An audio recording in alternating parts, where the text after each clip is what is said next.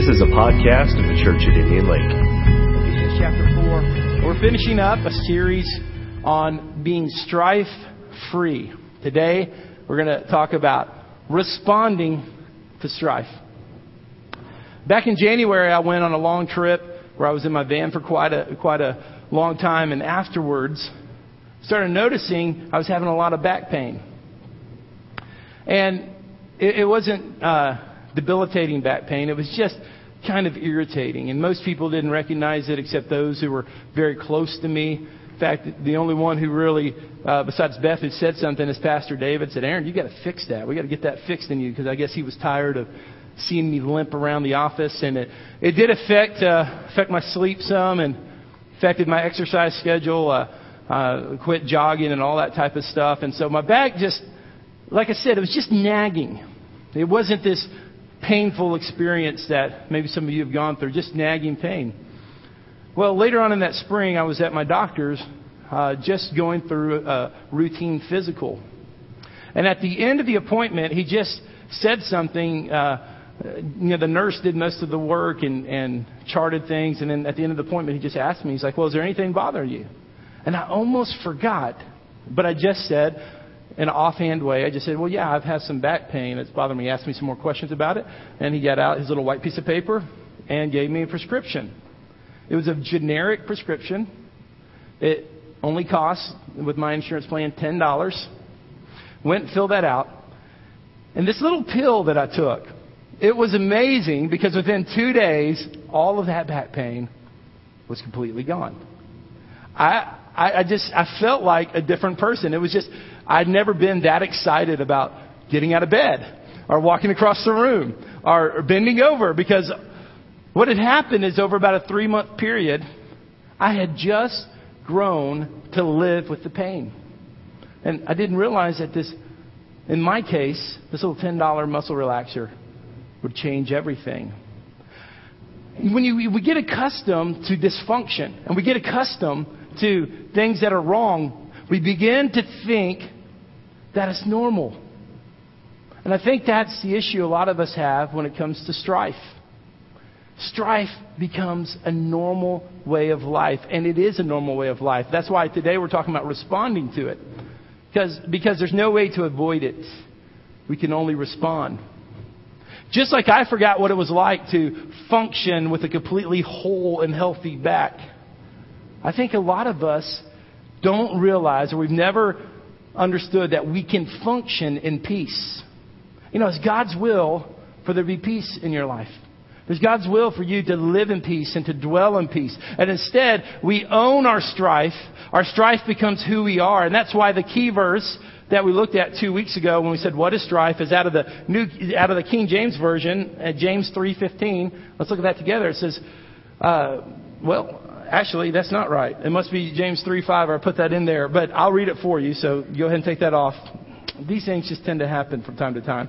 It says this: "If you have bitter envy and strife in your hearts, glory not." I want you to think about that. If you have bitter envy and strife in your hearts, glory not. A lot of times we begin to brag or own and our strife, and the fact that we anticipate beforehand that we're going to engage in this conflict and we're going to win this conflict and we're not going to get run over. We glory in our strife. But the scripture says, listen, don't brag about your dysfunction. Instead, choose peace and look for peace. I want us to look at a wonderful scripture in Ephesians chapter 4, verse 22 through 27.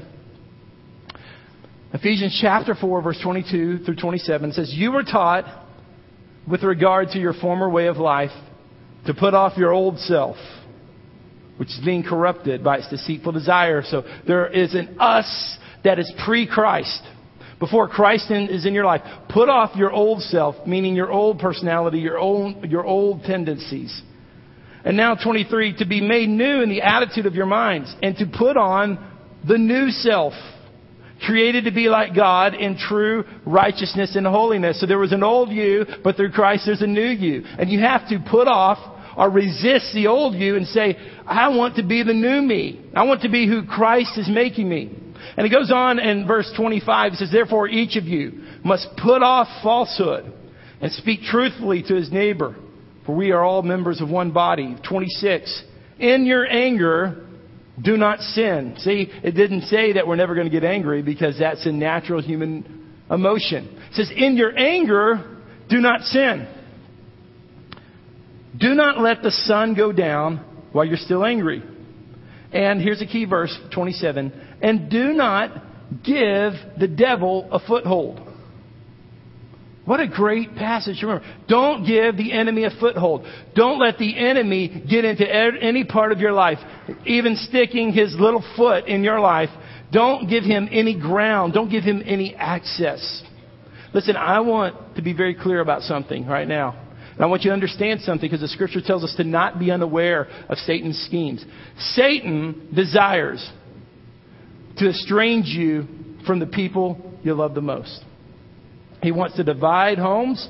He wants to divide marriages. He wants to divide kids from children, people from their in-laws. He wants to divide church members. Satan wants to divide you from the people you love. And it just so happens that we have the most tension among those we love the most. Our family and our church. Those seem to be the place where dysfunctional relationships thrive the most. And when we begin to get deceived is when we start thinking like this. Well, when I used to hang out in bars, or when I go to bars, everybody just gets along great. Well, can I just remind you that the enemy is not concerned about the unity of the local bar. I've never seen a club that had this great unity that changed the world. He's not really concerned that when those who go to bars and clubs and strip joints and nightclubs or whatever the case is, that when they're really united, because they're united around sin, he's not really concerned about their effectiveness. It's when families get in unity. It's when marriages get in unity. It's when churches get in unity. It's when the units that God has chosen. He said He's chosen the family and He's chosen the church. And He said, that's how I'm going to advance my kingdom. It's when those units get into unity that hell gets concerned. And so don't be deceived to say, well, the guys I hang out with or the girls I hang out with in sinful atmosphere, they don't have these problems. Well, no kidding, because they are to the beat of the wrong drummer. They're revolving around the wrong activities, and the enemy is not planting his attack there. But the enemy wants to attack and wants to put division between you and the people that you love the most. So we're not unaware of his schemes. We understand what he's doing. And the problem is not the holidays. A lot of times we say, well, holidays just bring out the worst. That's not the truth. Holidays just make us more aware of what Satan's already trying to do. Holidays just gives us more time and more opportunity for Satan to do his work. But we're going to redeem the holidays. We're going to take back the holidays. We're going to know that these holidays are going to be a blessing to us, and we're not going to dwell in strife. Let's talk a little bit about, before we get into responding to strife, I wanted just to kind of explore a couple things we didn't talk about, because I want you to be able to respond right to strife, of sources of strife that I don't feel like we've addressed. And here's the first one. I want you to write this down. A source of strife is our imagination. And I want you to understand this, because some of you, the enemy is going to begin to speak to your imagination, and that's going to be a source of where strife's going to start in your life. It goes something like this. What do you think they really meant when they said that? We begin to start imagining people's motives. What was she really trying to say? All of a sudden we hear a comment or a statement from someone we love, and then we say, what were they really trying to say? Why did he look at me that way? All of a sudden our imagination begins to read into people's motives, read into their intentions. Our imagination begins to run wild, and we have to submit our imagination to the Holy Spirit and to the Lordship of Christ. And the Holy Spirit's wanting us to use the discernment. Unfortunately, a lot of us don't know the difference between Holy Spirit discernment and human suspicion. So we become suspicious of people all the time. And in our suspicion, we use our imagination to try to judge their motives. Why do they say it that way? What did they really mean? Why do they look to me this way? And the whole time, the enemy is getting the victory in your life. Maybe we should just take people at their word. If they say something, we should believe the best. If you love your family members, if you love your friends, if you love your coworkers, and I hope you do, 1 Corinthians 13 says, love believes the best. It believes the best. One of the things that I tell people in marriage counseling, one of the greatest statements I've ever heard in marriage counseling is this. The best marriages you'll ever see have lots of margin for error. When marriages aren't going well, every little mistake is a huge event. When marriages are going well, there's more margin for error. And I think that's true in our relationships too. When you really love somebody, you believe the best. You choose to believe the best. And there's something within us that says, oh, but we don't want to be caught off guard. We don't want to be blindsided. I just think as believers, we just need to submit that to the Lord. And say, Lord, we're going to believe the best. We're going to believe the best about these people. We're going to forgive them. We're not going to hold the past against them. We're going to be somewhat guarded, but yet we're going to be open enough to believe them at their words. Here's another thing I wanted to bring up is our exaggerations. Our exaggeration. Our exaggerations when it comes to relationships go something like this. I can't believe they said that. He always, whenever you use the word, very rarely is that statement true. He always says it this way. Or here's another statement that's usually not true all the time. She never participates in this. He always, she nevers. Always and nevers are usually not even true. But they're statements we use to exaggerate the issue, to get people on our side, to present a case against somebody. We'll say something like this. That's exactly what he meant. That's exactly what she meant. We exaggerate the issue. And when we do that, we take what could be a small issue and we make it a source of strife. And I just want to encourage you in this, and I want you to think about this. Take this statement home with you. Whenever a very small issue becomes a big deal to you, can I just encourage you to take a step back, to pray, to meditate, to think about it? You see, whatever small issue is becoming a big issue to you a year from now, you might not even remember it. You might not even care 6 weeks from now. But what it can do is it can drive a wedge between you and somebody you love. So if a small issue becomes a big issue, take a step back, pray about it, make sure that your imagination and your exaggeration aren't producing strife in your life.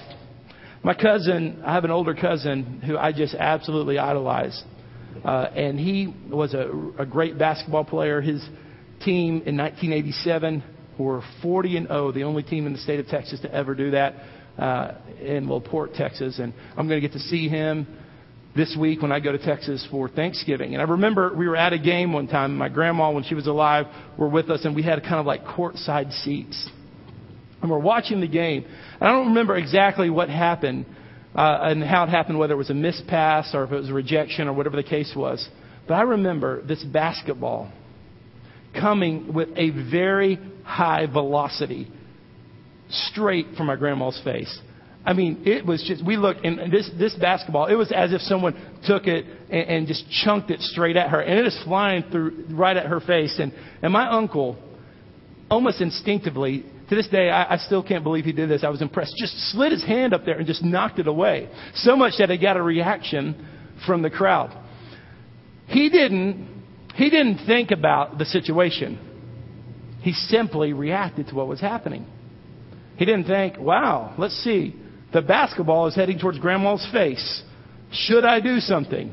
What would be the ramifications if this happened? What would I do if this hits her face, and how should I respond? He had no time to think about that. Ball going to Grandma's face, he slaps it away. Just reacts. And, you know, in life, most of what we do is simply a reaction. when we have relational issues, we don't have time to process. We don't have time to think. We don't have time often to respond thoughtfully. Hopefully we will, but a lot of times we just simply get attacked. I'll never forget a time years ago when I was with my family and we were having a birthday event and I cut a piece of cake. I'm just relaxed. I'm like, I'm not working today. It was a Sunday afternoon. The sermon's over. Everything's relaxed. I cut a piece of cake, have a piece of ice cream, and I'm walking through, and I had a distant family member come and attack me, literally, verbally, in the kitchen. And I've never had something just attack me like that. And I just responded. I didn't know how to respond. And hopefully I think I did respond appropriately at that time. But the point I'm trying to make is, in relational issues, just like that basketball heading toward my grandma's faces, you don't have time to really think through whatever's in your heart just kind of comes out. That's why the first point I want you to write down is this. If you want to respond to strife, you need to make a decision right now, today, is to forgive beforehand. Choose forgiveness ahead of time. I want you to understand something right now, that right now where you stand, you can choose forgiveness. Forgiveness is a very complicated subject. Very complicated subject. So when I tell you this, I'm not giving you some simplistic answer, as if to say you can choose forgiveness right now and you'll never have to deal with the emotions and the ramifications of that. Because forgiveness is a funny thing. Because a lot of times, I'd say most of the times, we have to forgive right here in our head before our heart catches up with it. Sometimes we have to forgive with our mouth before our heart catches up with this. Beth and I have a close friend, and we were discussing this with her this week, and she said she has a daughter who's having trouble with this. And she was talking to her daughter, and she told her daughter, "You have to forgive." And her daughter responded, "I don't want to forgive." She said, "You have to forgive." And her daughter said, "I don't feel like forgiving." And finally the mom said to the daughter, "I don't care what you feel like. Say the words anyway, I forgive." And that little story demonstrates the complexity of forgiveness, but I think it also demonstrates the heart of a parent. That we understand that unforgiveness is a powerful negative force in our life. And we're not going to be so simplistic to say that forgiveness is as easy as saying some words, but I believe that it's the first step to your heart catching up to what your words need to say. And I do want to remind you of this incredible scripture in Matthew 6:14 and 15. Within its context, it's not... We need to understand God's grace within this, but Matthew 6:14 and 15 says, "If you forgive men when they sin against you, your heavenly Father will also forgive you. But if you do not forgive others their sins, your Father will not forgive your sins." Now, I tell you that not today to have your salvation be questioned as much, to let you know that unforgiveness is a huge issue. And forgiveness is a huge issue. And we have to submit that to Christ. We get to submit that to Him. But I believe that God, as our parent, just like my friend said to her daughter, is saying this: I don't care what you feel like. Say the words. I don't care if your heart's not up to it, because I have forgiven you. Forgive others. Forgive them. And part of that is making up your mind right now that sometime in the next 6 weeks, sometime in the next year, sometimes in the next 6 years, someone is going to tick you off. Someone is going to offend you. And you can decide right now, I'm going to have an attitude of forgiveness. I'm going to position myself to walk in forgiveness. I'm going to have a posture where I am ready to forgive. It doesn't mean that you don't deal with the ramifications of that to your life and your family. It doesn't mean that you don't set up appropriate boundaries in the future. All I'm saying is this, is that you have a heart that's saying, I'm ready to forgive. Because Jesus has forgiven me, I willfully and joyfully forgive. I was, one time one of my coworkers and I had a significant argument. And I remember this guy, he and I were at the pastor's house. We were on the back porch. He and I had this huge argument, and some tension was underneath underneath the surface, and we dealt with it. We really had quite an exchange, and it just didn't really end. It didn't resolve. About 2 days later, he's getting ready to drive a van full of kids up to Oklahoma, and I'm there helping everyone to get lunch, and I see him, and I see the kids, and I see the van, and all that, and I just went over to him, and I said, "Hey, roll down the window," and I just told him, "Hey, listen, I know that we had a fight a couple of days ago, but I just want to let you know, we'll work this thing out. I'm sorry about it. Can we work this thing out? You know, I'm praying for you guys. I just want to make sure you and I are clear." And he said, "Yeah." He said, "Yeah, we'll talk about this when I get back." Well, I thought that was a good exchange. Over the next few months, our relationship wasn't quite where it needed to be. It culminated in this: 9 months after that first incident happened, our pastor called us in, and we had a meeting with the three of us. And the pastor said, there's an issue I've become aware of. And he went on to say, "Your colleague is upset about this conversation y'all had 9 months ago." And I just want to tell you that at that moment, I was completely shocked. And I might not have told the story exactly right, because when I was sitting there in that moment, I had totally forgot about that incident. I thought that we had dealt with it when I went to the van. And I thought that things were clear with us. And I had no idea that for 9 months, this guy had some resentment towards me. So I apologize. We made things right there. But here's the point I want to make in that story to illustrate something, because I've been on the other end of that too, where I've held on to resentment way too long. And the story is this: if you want to respond right to strife, here's the second thing that I want you to write down, is that you need to deal with the offense or release it. You have one of two choices. If someone's ticked you off, if someone's offended you, if someone's hurt you, you have to do one of two things. You either deal with it or release it. The worst thing you can do is to hold on to an offense and to carry it and to own it and to go weeks and months and even years without dealing with something. I remember when I was a young child, that part of my family was just huge, gigantic, and we had this family reunion, and I noticed that two of the older cousins, much older than me, my parents' age, weren't interacting, and there was a lot of tension behind that. I remember asking the question. I said, "Why don't these two family members get along?" And the story went like this. The story went that 30 years earlier, when they had gotten married, one of them had gotten married, the cousin was supposed to be in the wedding, but she had an opportunity to go to a trip in Europe. So she did not go to the wedding, went to the trip in Europe. And they didn't talk for 30-something years. Now, that's a shocking story in some ways, but I know that story in different form is true in this room right now. I know it is. I know it is.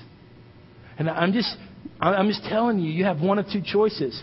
You have to release that offense, or you have to deal with it. Now, we talk about Matthew 18 a lot. Everybody throws out the term, we need to do Matthew 18, and sometimes we forget what it is. And I'm just going to read part of Matthew 18. Verse 15 and 16 says, "If your brother sins against you, go and show him his fault just between the two of you." I want you to think about this. That's called dealing with it. If there's a sin, there's an offense, you go straight to that person first. Deal with it.